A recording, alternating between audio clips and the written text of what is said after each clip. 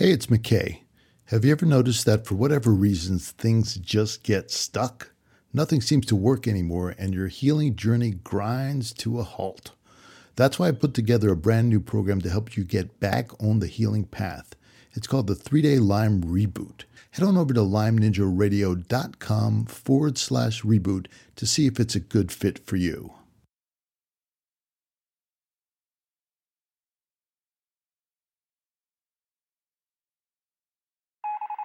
Calling all ninjas. Calling all ninjas.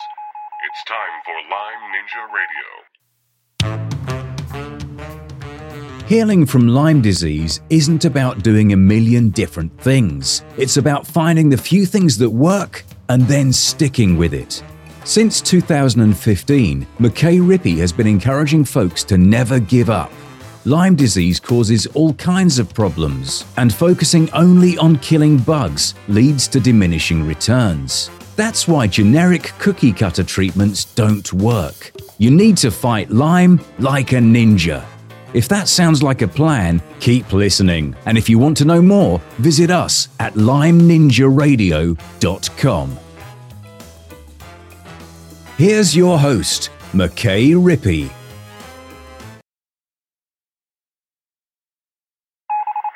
Calling all ninjas. Calling all ninjas.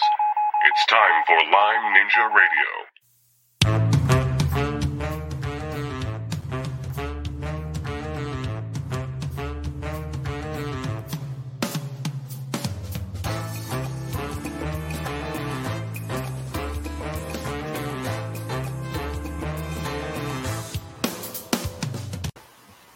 Hello, good evening. I get a little echo there.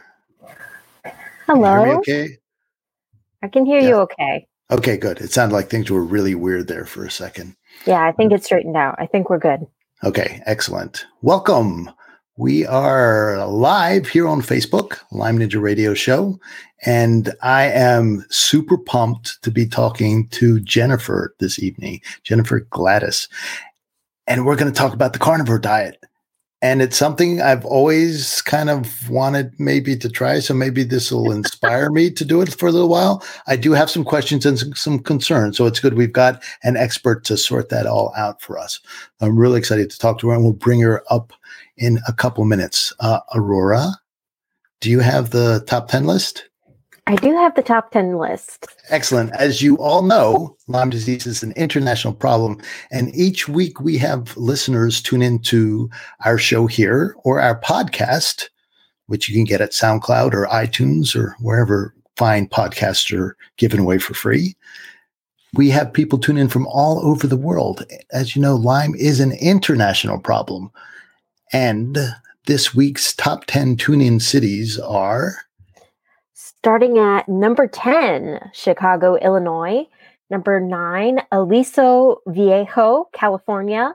Valencia, California. Number 7, Hamden, Connecticut. Number 6, Denver, Colorado. Number 5, Oak Park, Illinois. Number 4, Ashburn, Virginia. Number 3, Toronto, Canada. Number 2, Paris, France.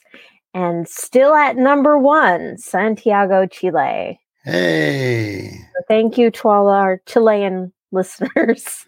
The other down under. Yes. So I forgot to ask before, but in the comments, tell us where you're from. We'd love to know. See who our friends are this evening. And if you know somebody else who would like to know about Lyme disease and the carnivore diet, invite them to come join us. It's going to be a great conversation. So, Roy, I need to say this at the beginning of your countdown so people have time to type in and get the comments up there. Make a note for next time. I don't have anything else to say. All right. Well, I can tell everybody a little bit about Jen. Yes, let's do that. So in the meantime, right. Type in the comments. Let us know where you're from. Yes. Please. So in 2009, Jen's husband, Keith, fell off a horse, which sparked neck pain that lingered and surprisingly traveled to other parts of his body. In 2011, he received a Lyme diagnosis, which sparked a years-long quest for proper treatment and a lasting alleviation of symptoms. And despite finding a Lyme-literate doctor who was willing to prescribe long-term antibiotics, it wasn't until Jen found Cannabis for Lyme Disease and Healing Lyme by Dr. Buhner that Keith's symptoms finally turned around. Then, discovering the keto diet and then the carnivore diet has finally turned Keith to full health. And after finding what worked for her husband, Jen was inspired to help others with chronic Lyme disease, and today she works as an herbalist and a certified health coach. Excellent. Hello, Kathy. Thanks for joining us. Kathy from New Jersey. And anybody else tuning in, let us know where you're from. We'd love to say hello. All right, Aurora, thank you so much for introducing Jen. And we'll say goodbye to you for a second.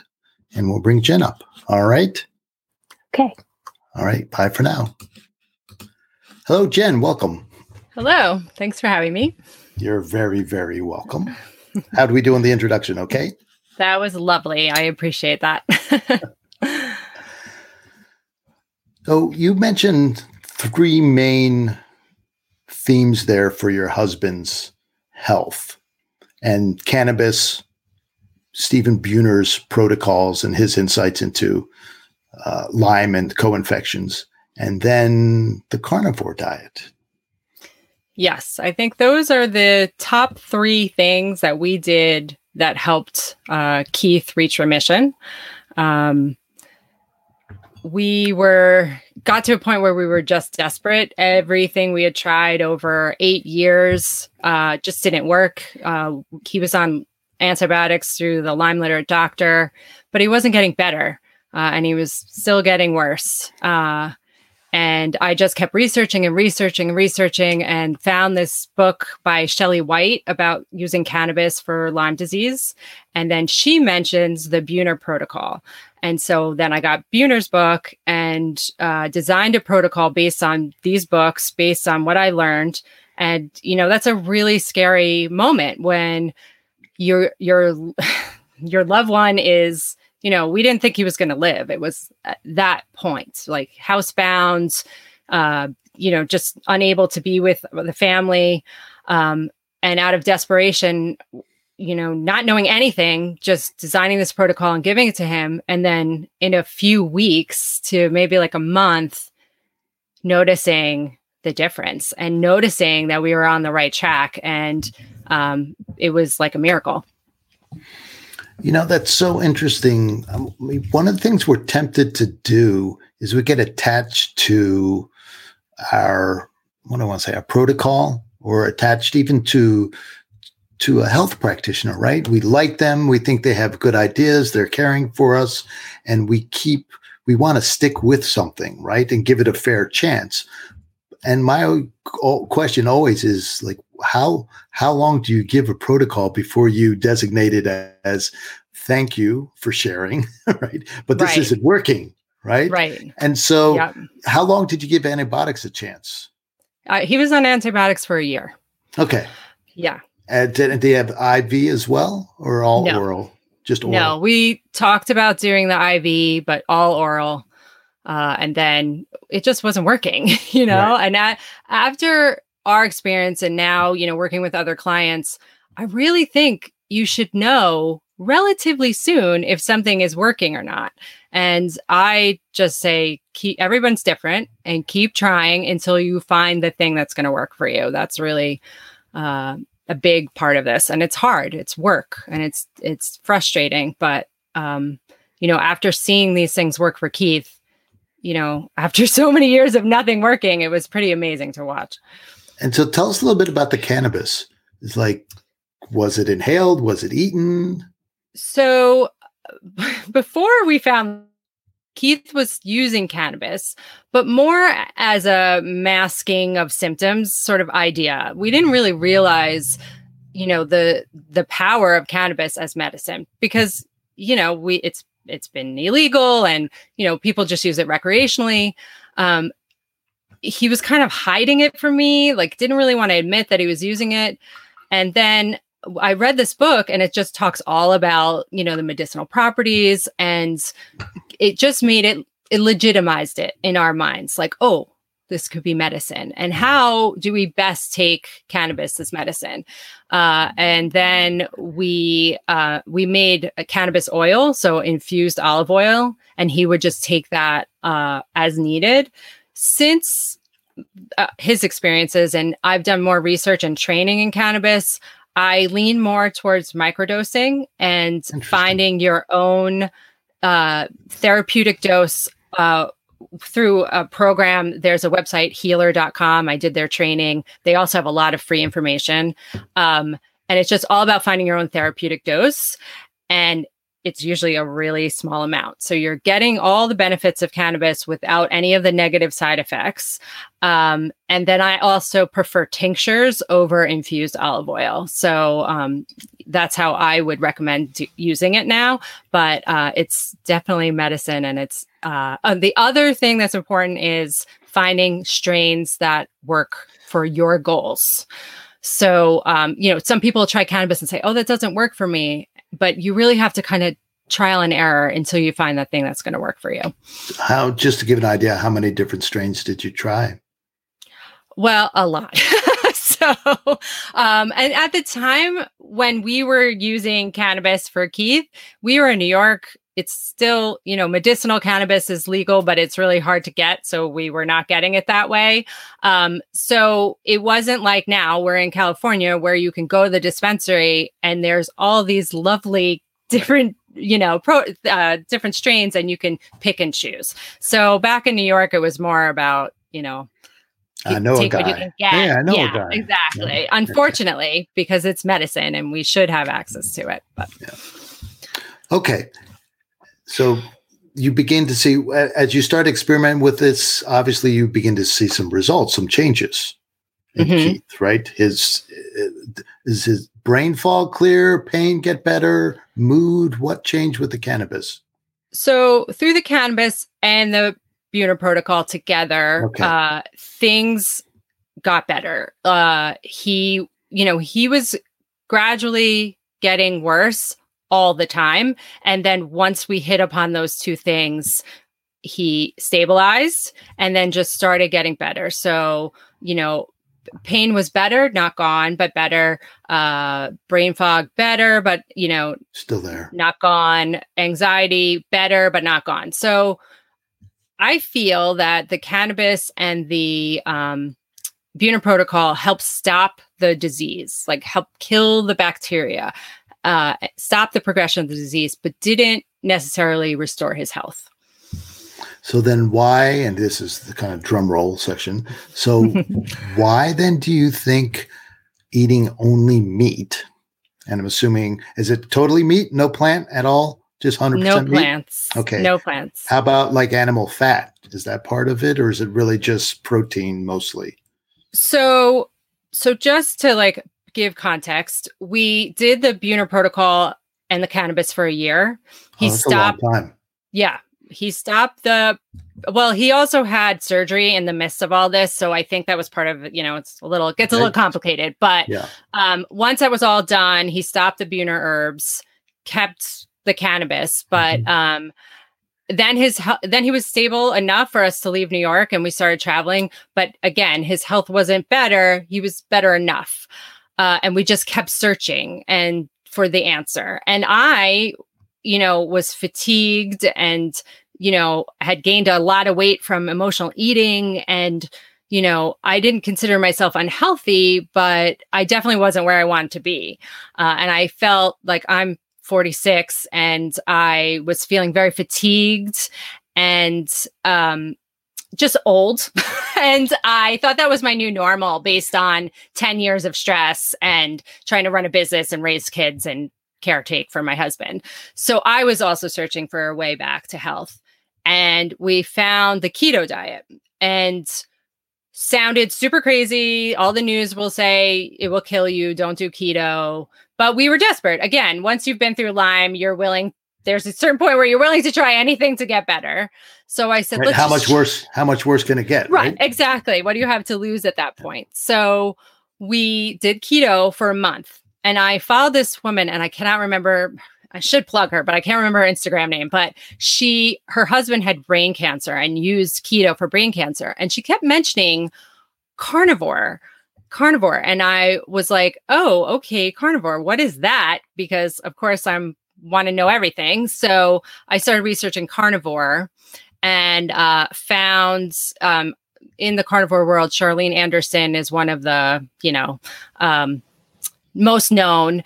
Her and her husband been on it for 20 years, but she says she cured her Lyme disease 20 years ago through the carnivore diet.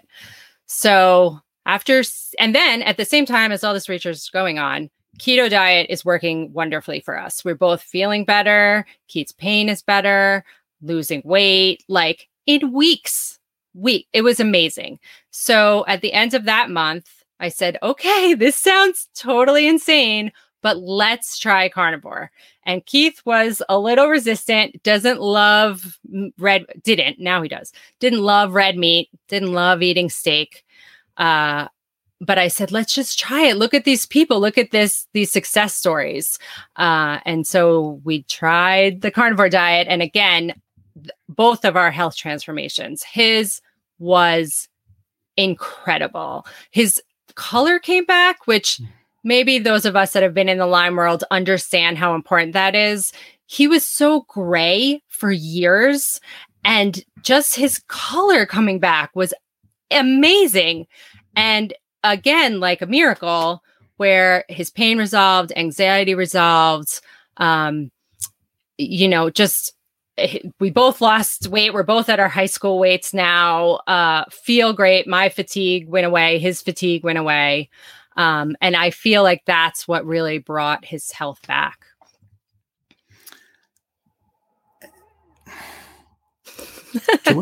How technical can we get? What do you think happened? So I think here's why it makes sense to us. Okay. The herbs, we saw the herbs work. And part of the reason why the herbs work is because all plants have defense mechanisms. So their natural defense mechanisms is what helps kill the bacteria, kill the Lyme. So all plants have defense mechanisms, not just, the herbs, all of them do. They don't want to be eaten. The worst things you could eat are the seeds and the nuts, because that's the plant baby. They have the most anti-nutrients. So, which are these defense mechanisms. And it's things like oxalates, lectins, gluten is an anti-nutrient. So I think that not everybody, but many people have trouble with these anti-nutrients, especially people who have, Lyme disease, autoimmune issues.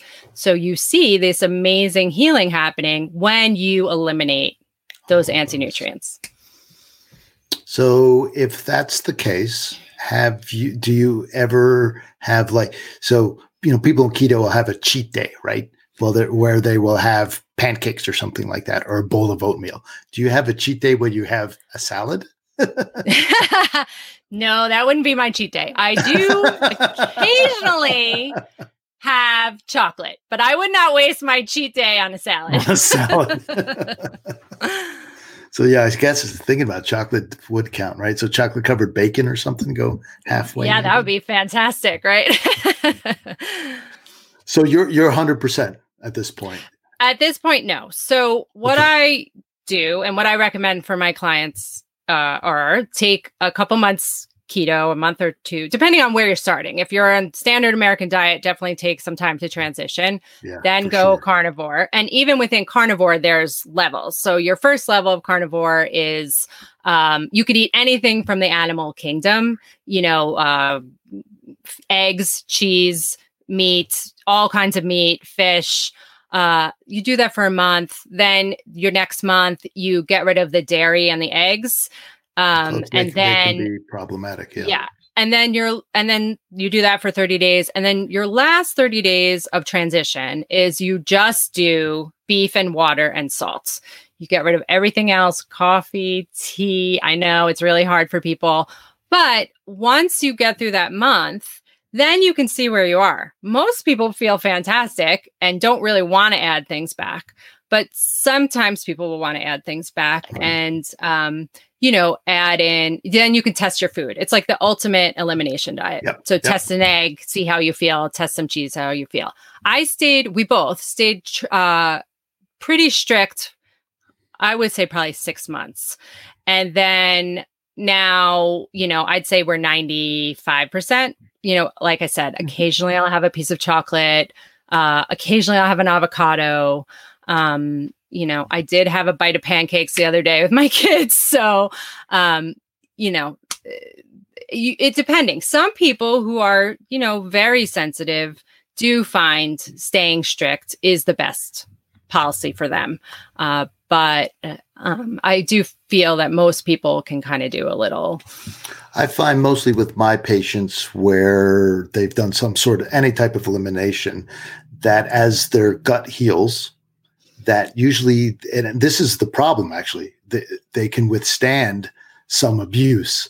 Now, there's still some inflammation happening, but it's mostly happening subclinically. They may not even notice it. So they eat the offending food, whatever it might be, whether it's, oxalates with spinach, whether it's histamine with leftovers, whether it's, whatever it might be, gluten, dairy. And they eat it and they're like, oh, that didn't bother me. Let's see what I can have the next day. So they'll double down, right? So before it was like a piece of cheese, and the next day it's I don't know, cheese souffle. And then the day after that, it's a bowl of ice cream. And then after that, they're back to where they were at the beginning or worse, because they've just blown themselves completely up. So it just, this whole auto immunity, sensitivity, immune system thingy that happens and seems that Lyme triggers in so very, very many people is at the core. And so this type of elimination diet sounds like it makes a lot of sense. Now we have one question, and I have one question too. So one of the things I'm concerned about when somebody comes in and says, I'm a vegan, it's like, okay, and how long have you been a vegan? Well, I've been a vegan now for, and they'll say whatever, how many years or months. And I said, and have you added anything back into your diet? And if they say no, then I'm concerned. It's like, well, it's like your B vitamins. Are you getting all your B vitamins? Right. Are you getting all your fat soluble nutrients? And usually the answer is no. So the concern that comes from people is, what about all those healthy vitamins and minerals and everything else that's coming or not coming in through the plant world? Like, how do you get your vitamin C? So everything you need is in meat. All your nutrients, everything you need. The vitamin C question comes up a lot because everybody says, oh my God, you're going to get scurvy because you don't have enough vitamin C. Vitamin C comes into play if you're eating carbohydrates. Your vitamin C needs are higher than if you are just eating meat. So the recommendations that we have are based on a standard diet. So once you're carnivore, things are different. Your needs are different, but everything that you need, you can find in meat. Generally, people on the carnivore diet don't supplement and don't need to supplement. Except for salt, you said. Yeah, salt. Definitely salt. Although there are, and I've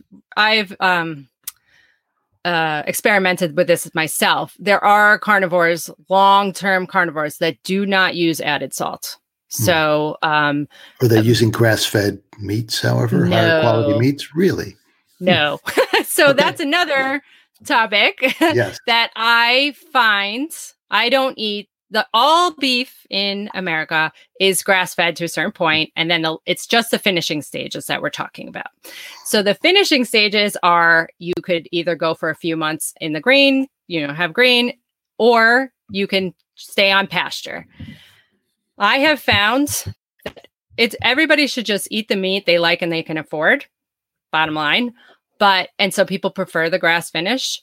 I prefer grain finish because it's higher in fat. And I also like the taste better. I do order my beef from a ranch in Colorado, but I also get beef from the supermarket, and I don't have a problem with that.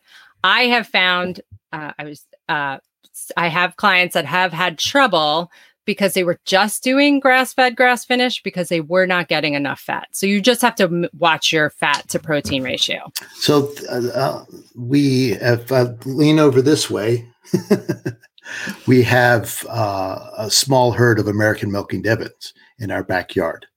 And our neighbor, if I lean the other way, has a organic dairy herd. He's got Holsteins. So one of the things I will have to say, so yeah, in general, cows are grown on pasture and brought in. However, there are quite a few dairy animals that find their way into the beef system, and those are grain fed, and they're getting a ton of antibiotics and things like that. So it's not I just want to put that out. I'm not trying to discount anything there, but there is another stream of meat that's coming through where these animals are fed quite a bit of grain. And as we know, grain causes all the inflammatory things, and they could get passed on to some people. But I don't agree with that. It gets passed on. And if you do some research on like hormones in beef and how much of the hormones, I have a great article, which I can share with you at some point. Please send it. Of this woman who, Sacred Cow, I think is her. She's all about grass-fed, grass-finished. Mm-hmm. And she would love to make the argument that grass-fed, grass-finished is healthier than grass-fed, grain-finished, but could not make the argument based on science. And here's the other thing: the pasture matters, and the type of animal matters, right? So if you've got a nutrient deficient pasture, and we know we've been dealing with this with ourselves, if you got a nutrient deficient pasture, or if you get an animal that's not efficient, it's like our breed, the cows that we slaughter, are on the leaner side, but they're not lean like a Holstein's lean. They have plenty of fat. They have plenty of marbling. Matter of fact, so when the butcher looks at them and says, "Wow, did you grain finish these things?" It's like, no, they're just fat and happy grass-fed cows. Yes. So the quality, let's just put it this way: quality matters, no matter how you're doing it. Quality absolutely matters. I completely agree with that, but I would say the worst meat is better than the best vegetable. That's what I would say. I've seen people who don't have a lot of money, can't afford, the best meats, go into Walmart, buy the big tube of ground beef and the big package of bacon and heal years and years and years of issues through that meat. So I just like to get that message out there that, eating meat is important. Eat the meat you can afford and that you like. That's it. That's a good point. And I grew up in Washington D.C. My front yard was as big as my desk is right here, and my job on Saturdays was to cut the lawn with hand clippers. That's how little grass there was. So now I'm living on 30 acres. And it's a total different thing. And if you're living in a city, you don't have that luxury necessarily, especially if you don't have unlimited funds. So I agree with, I'm not going to disagree with you. And as an elimination diet, I like the idea. I do think there are biochemical individuality things, and there's food preparation issues. So, kind of going, my touchstone, just to let you know my prejudice, my touchstone is always kind of the Western price people. Mm-hmm. And they're just, it's just like, well, it has a lot to do with preparation, but there's so much, what do I want to say? And actually, I'm making an argument to support your argument. There's so much different in the world than there was even, when we were younger. You're a little bit older than I am, not a whole lot, and our guts are under so much assault from all the different chemicals, and the plants, are just getting hammered with glyphosate and all the other things. And the soils aren't soil anymore. It's just kind of a growing medium that they throw chemicals on. I mean, it's just awful. So, so our guts are suffering, and our gut flora are suffering. So I can imagine, and and we see them in our practices all the time, people who've just become so sensitive that the funniest little thing, and they're blind to it because they're just under constant assault. This is slightly different. I had a woman who ended up having an egg allergy, and she ate eggs every day. And it was a flat out allergy. They did the allergy test and everything. It wasn't just a sensitivity or whatever. She had a flat out egg allergy. She ate eggs every day and was having, finally in her 30s, she was starting to have constant GI problems, and nobody could figure out what it was, including me. It's like, I had no idea. And she didn't have any other reaction to the eggs, no skin stuff, no breathing problems, no itching, nothing. And it was her favorite food. And then finally she took the eggs out of her diet and it was like she was magically healed. Yeah. So that, that's just a story about one particular irritation on her part. And it was specific. Eggs are a big offender, and that's the whole paleo movement, right? Yeah. Is all about removing the big plant triggers. And dairy triggers too. For some people, dairy is a major problem. The other thing I think that's important to point out, and kind of your story hints at that, is we can put up with a fair amount of inflammation day to day until our health falls off the rails. Right. Absolutely. Right? Absolutely. And then you can say, and I love to tell people to think outside the tick. Right. Which is what you did. It's like at some point, it's like, okay, we've done years of antibiotics. We've done a year of Buhner. We've done all this other stuff. Things still aren't getting better. Maybe we've killed enough bugs. Yes. I was just having this conversation with a client today, because everybody's looking for the next treatment, and the carnivore diet, it sounds extreme, but it also sounds too simple to work. And I feel like now when clients come to me and they've been treating for years, I want them to start with the nutrition piece. And then after you've been, even if it's paleo, autoimmune protocol, okay, fine. Or yes, we've made it to carnivore, fantastic. Then let's see what's left. Maybe you're better at that point. Or maybe you think, okay, I need some herbs or something for some other symptoms that are showing. But I'm starting to really feel passionate about starting with the nutrition after you've been, if you've been treating for a number of years. If you have a new infection, that's different. But if you've been treating for a number of years, start with the nutrition and then see where you are. I've been hogging up all your times. We do have some questions. So if you do have questions, also, I'd encourage you to go ahead and type them into the comment box, and we'll start pulling them up screen right here. And while we're waiting for a few more to come up, let me just put up your website. So if you have specific questions that we don't get to here or don't want to ask them in public, you can go and check out Jen's. Jen is a gem. But check out her Lyme.solutions website. And yes, that's the entire URL. I thought it is impossible, but she's got this very cool website, and it's Lyme.solutions, and that's the entire thing. So if you type that in, you'll get it. So once again, Julie asked this a while ago, and I did it. Also asked this in some ways, but I'm going to bring it up again because it's the main concern, right? Right. Absolutely. It's micronutrients. Yes. So is there research you can point people to? It's hard because this diet hasn't been studied. You can look to the long-term carnivores. I like to look to the people who've been doing this the longest, like the Andersons who've been eating this way for over 20 years. And then there's a number of other people who've been anywhere from 5 to 20 years. And none of them supplement, and they all eat meat. And I don't know any of the long-term carnivores that prioritize grass-fed, grass-finished over grain-finished. And they're all very healthy. And some of them are active in the carnivore community, so you can see their progress and what they've done. If you look into meats and the different, nutrient breakdowns, you can see that everything you need is there. It is important to stress ruminant meats over, like chicken, and, chicken can be problematic for some. It doesn't have enough fat. Most people do fine with pork, but some people shouldn't do pork. But you can get everything you need from beef. So, and if anybody wants, I can point them, I don't have them now, but I can point them in different directions of where you can find the breakdowns for the beef nutrients. And the other thing is, I encourage people always, like you experiment. You know, Absolutely. If this, like you said, it was a miracle, and you felt the difference immediately.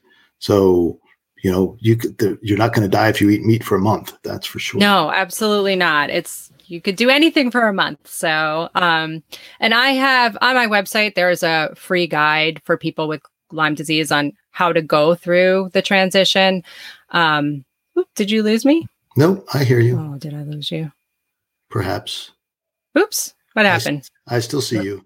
Okay, great. You didn't disappear. Oh, okay. It seemed like it disappeared. Anyway, there's a transition. You know, I do recommend trying keto or paleo first so you can get your carbs down. There's an adaptation period. You know, we've all heard of the keto flu. There's some period of time where you have to go through that, but you can do anything for a couple months and then see if it works for you. Kathy asks, was this good for you or your husband? Oh, it was good. What do you mean? The carnivore diet was good for both of us. We've both been carnivore now for over a year. And we can't imagine ever eating another way. We'll talk in another year. Yeah, it sounds good. Awesome. I'd like to follow up. So then how do you cook? So the carnivore diet is amazing. I do not like to cook and I don't like to go grocery shopping. So now it's super easy. We just go to the store and our butcher knows us, buy a bunch of untrimmed, steaks. And I do have 2 young kids at home, so I cook other foods for them. But I use an air fryer and I cook burgers and I cook bacon and I cook steaks. And that's pretty much all I cook for us. And it's super easy. It's so easy. No sauces, no ketchup, no. Nope. None of that. You have to chew enough. But and like I said earlier, my husband did not like steak, beef. He did not like those things before. But once we went through the adaptation period, now we both look forward to eating every day, our beef every day. Funny. And I find on keto, it was really great because it was, we both felt better. We started losing weight, but I still had all those cravings for sugar, for carbs. But once I went carnivore, as long as I get enough fat, I don't have those cravings anymore. It's changed both of our relationship with food. So did you have to learn? Fat's not my favorite food. Did you have to learn how to eat the fat? I had an easier time. I'm a foodie, so I like all food, and I've always loved fatty steaks. So I had an easier time than my husband did. But you won't feel as well if you're not eating enough fat. That's where so much of the nutrition is, right? Yeah. So, but you change and you want it and you're craving the fat. So once you go through a few weeks, you'll want it. I promise. So it's interesting. So that's one of the things I'm going to stick up for in my grass-fed animals, because you can have my prejudice, is the fat in those animals tends to be, you can see the beta carotene in it. You can see the yellowness in it, as opposed to pale. It's the same for butter too. You get pale, pasty butter. It's like, I don't want to eat that stuff.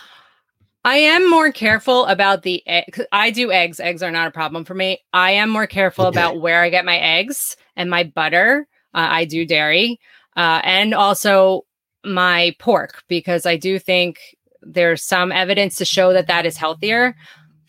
I will send you this article from this woman about the beef. And yes, there are definitely differences between the beef, but there's still no evidence to show that health-wise it makes a difference.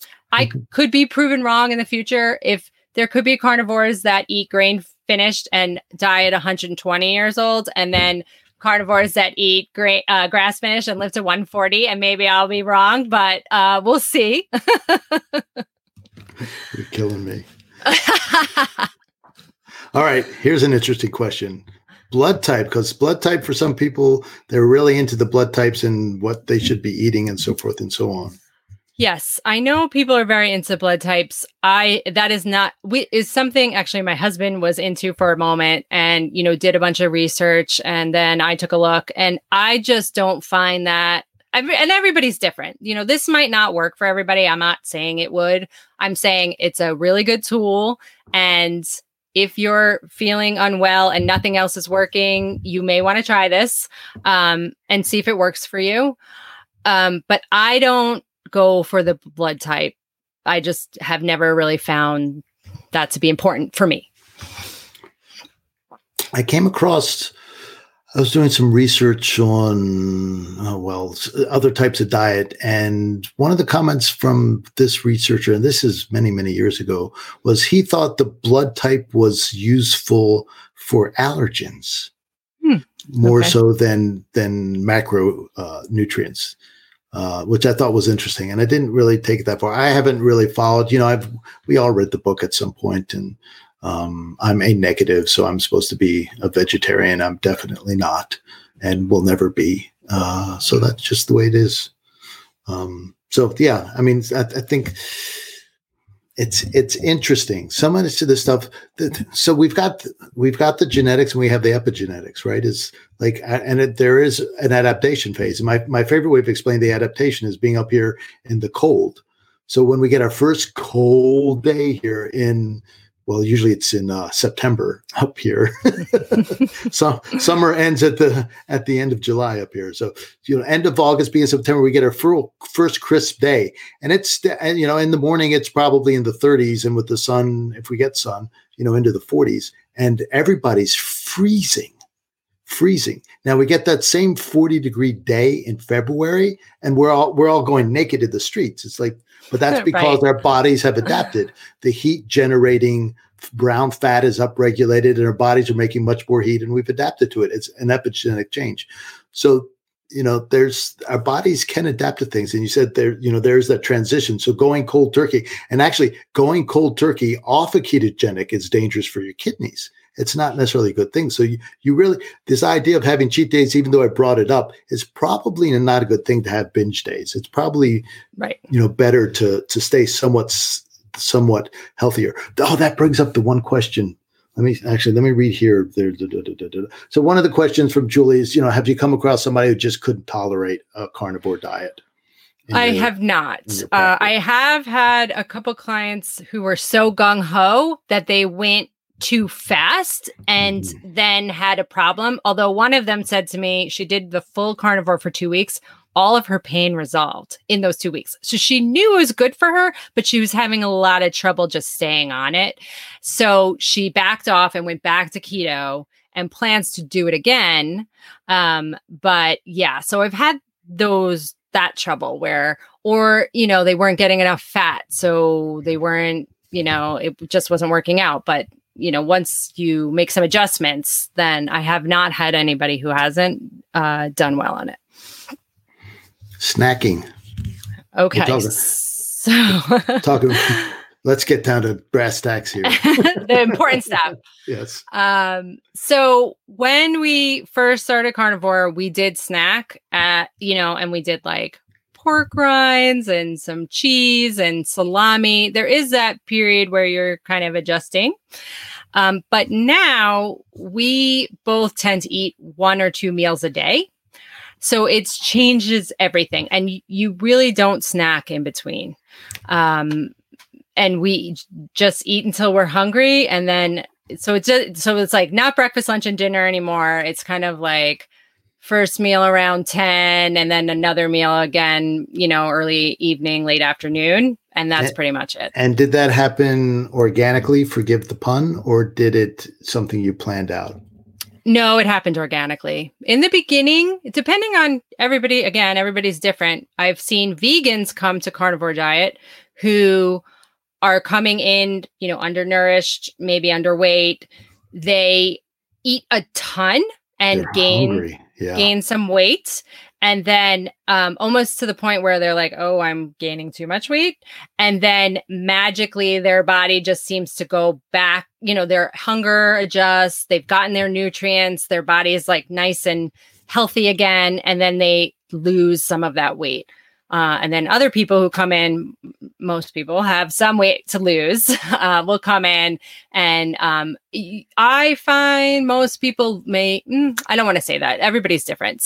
people tend to lose slower on carnivore than they do on keto, but I find people come to carnivore more for health reasons than for wanting to lose weight. That's not really our goal, right? Our goal is to get healthy. So, so your hunger adjusts. In the beginning, you may find, oh my God, I'm eating so much. And, but then your hunger adjusts. And that's what happened with us. So I tend to eat twice a day. And this is my last question for you, because eating that much protein. So protein triggers mTOR, right? Yes. And so our body does need to flow in and out of the mTOR side of things versus the autophagy side of things. And if we're constant, I worry about this with, it doesn't matter what you're eating. The people are eating protein shakes every day. It's like, take at least a couple of days off. Don't just shove that protein down all the time. But if you're on a carnivore diet, you're getting protein every day and a fair amount of it. So my question would be, so I get it from the autoimmune side of things, but then in terms of and it is still the immune system, but on, the cleanup versus the rebuilding stage of thing. Because the other thing that pushes mTOR is sugar, right? And insulin. So that also pushes kind of the building. So mTOR, for those you don't know, is mammalian target of rapamycin. So what happens is they were doing cancer research and they found this herb, rapamycin, was helping people with cancer. And they're like, wow, that's cool. How does that work? So they found the target of this herb, and that's what mTOR is. And basically mTOR is a signal to the body to build tissue. And when the body builds tissue, it does a good job of that, but it's a little bit like, a construction crew. They leave a mess that needs to be cleaned up. And that cleanup phase of thing is autophagy. And that's why you'll hear so much about fasting, because fasting does the opposite of eating. It pushes the autophagy and basically shuts down the mTOR. So there's the thought that we used to fast fairly regularly, either for religious reasons or just because of availability of food, or people are talking about a little bit like you are, eating one meal a day and doing, I don't want to call it intermittent fasting, but like controlled window of eating. So the balance of mTOR during the day is more balanced. So is that something you can comment on, or have I just gone off the deep end? It's a little more technical than where I am, but yes, I've read about it, and I think that our shorter window of eating is helpful for that. There are, within the carnivore community, there's all different types of carnivores, and strict, keto carnivore, whatever, nose to tail, and there are a lot of different opinions. And I think mTOR can be a part of that conversation. Some people think fasting is important and find it as a really useful tool. A lot of the long-term carnivores just say, eat when you're hungry. Your body knows what it needs, as long as you're eating carnivore. So that's pretty much all I can say about mTOR, but I don't find it a problem. So yeah, it would. Well, anyway, it's a theoretical problem. I don't know if I just don't know. I thought, maybe you could shed some light. So that's one of the curiosities of mine. Now, the last thing I'll leave you with, I'll give you something to think about in terms of on your side of things is the main transporter of vitamin C in the cells is actually a carbohydrate transporter. And so the carbohydrates compete with the vitamin C to get into the cells. And the C, people are going to start calling me Linus Pauling Jr. because I'm right now on this massive C kick. It was probably started by the COVID thing, but I'm just on a massive C kick right now. And I think I have a suspicion that that's one reason why people do so well with these massive IVCs when they're so sick with COVID is they're actually super depleted. And one of the things the C to do is repleting their cells. So if you are on a high carbohydrate diet, the C may not be getting into your cell, may not be getting actually through your intestines into your bloodstream, and then once it's in the bloodstream, if you have perennially high blood sugar because you're insulin resistant, then it's not getting into the cells. So is that why we're seeing, that the people with the diabetes, the heart disease, all these very similar disease processes are faring worse with COVID because you need that C in the cells to be able to handle the body's immune response. And what they're saying is this virus isn't killing people, it's their immune response. So literally these people, again, theoretically, I'm not a doctor, I'm not a researcher, just a curious guy, is that there's not enough antioxidant capacity within the cells to withstand the body's own immune response. So the body literally gets too hot. It's like if you're trying to break a brownie and your oven can't handle getting up to 350 degrees, the oven itself melts down. It's like it would be very sad to see all those meat brownies, carnivore brownies, of course.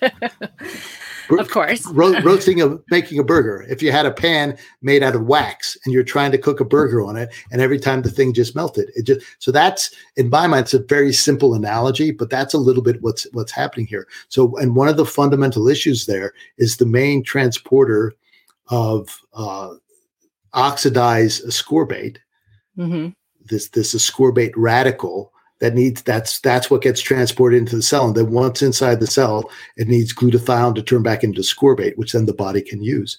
But if it can't get transported in, there's another transporter. There's a sodium dependent transporter as well, but it's just not as active. It just doesn't do as nearly a job. So being carnivore would take that problem almost completely off the table, because there are some carbohydrates in meat, but boy, just so little. So your body would just be able to suck in all the vitamin C and probably some other nutrients, I would think, as well, into the cells. So you just might be super more efficient at absorbing what's there. And like you said, it's an elimination diet. Yeah. So all the inflammatory triggers have just been removed, except we just interviewed a woman about a month ago who's got the virus that triggered the alpha-gal, the meat allergy thing. Yes. And that's just like, just such a sad state of affairs. And it's crazy how, it's like peanut dust, right? It's like, any little bit of collagen or anything in a product, in a soap or anything just sets her off. And that's, but that's an outlier. That's such a strange event, right? It doesn't negate anything we've said. It's just one of those weird things that's like, wow, I thought my life was bad. I know. Imagine having Lyme and alpha-gal. Alpha-gal. Yeah. All right. Do you have anything else you'd like to add to this? Let's bring up your website again. Lyme.solution. No, I'm happy to answer any questions. If anybody wants to email me directly, you can go to my website and find my email address. We also have a Facebook page for carnivore. It's called the Carnivore Diet for Lyme Disease. If you want to join in there, there's a great group. It's really supportive. If you have any questions and you want to hear it from somebody other than me, come join the group. And I've been highlighting, success stories in there that are pretty amazing. So it could be a good resource too. That's awesome. The other thing I wanted to acknowledge is that I totally lied to you. I said we'd be done in about half an hour, and it's been a lot longer than that. But this has been a great conversation. I've really enjoyed myself. And, well, thank you for having me. Yeah, I appreciate it. All right. Take care. Aurora. Hi. That was awesome. That was really great. There's one thing that I'm gonna come back to. This great phrase that she said is that the carnivore diet seems almost too simple to work. And I love that idea that nutrition is kind of the ultimate horse in the hospital. The doctor's phrase is look for okay. If you hear hooves clopping, look for a horse, not a zebra. Yes. But how did you get this? The horses are in the hospital. Exactly. The horse is the ultimate. The nutrition is the ultimate horse. That's all I'm saying. To be able to focus on that, and then to focus exclusively on that great elimination diet that the carnivore diet is, and to be able to really just calm down all of this inflammatory process, because digestion is ultimately an inflammatory process. To be able to reduce the inflammation that the body undergoes and the stress undergoes when digestion occurs it's really great, really helpful. Yeah, I agree. All right, that's awesome. So let's just wrap it up there. And as you longtime Lyme Ninjas know, this podcast would not be complete unless we left you with the Lyme Ninja fact of the day. Did you know trains stop at Ninja Crossings.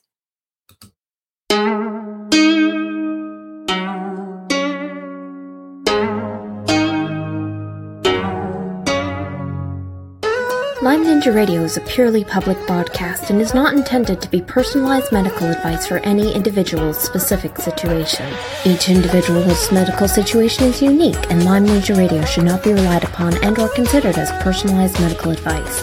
Lyme Ninja Radio is not licensed to render medical advice and should be considered simply the public opinion of Lyme Ninja Radio and its guests. Recommendations on specific treatment options are not intended to address any listener's particular medical situation. As always, contact your physician before considering any new treatment.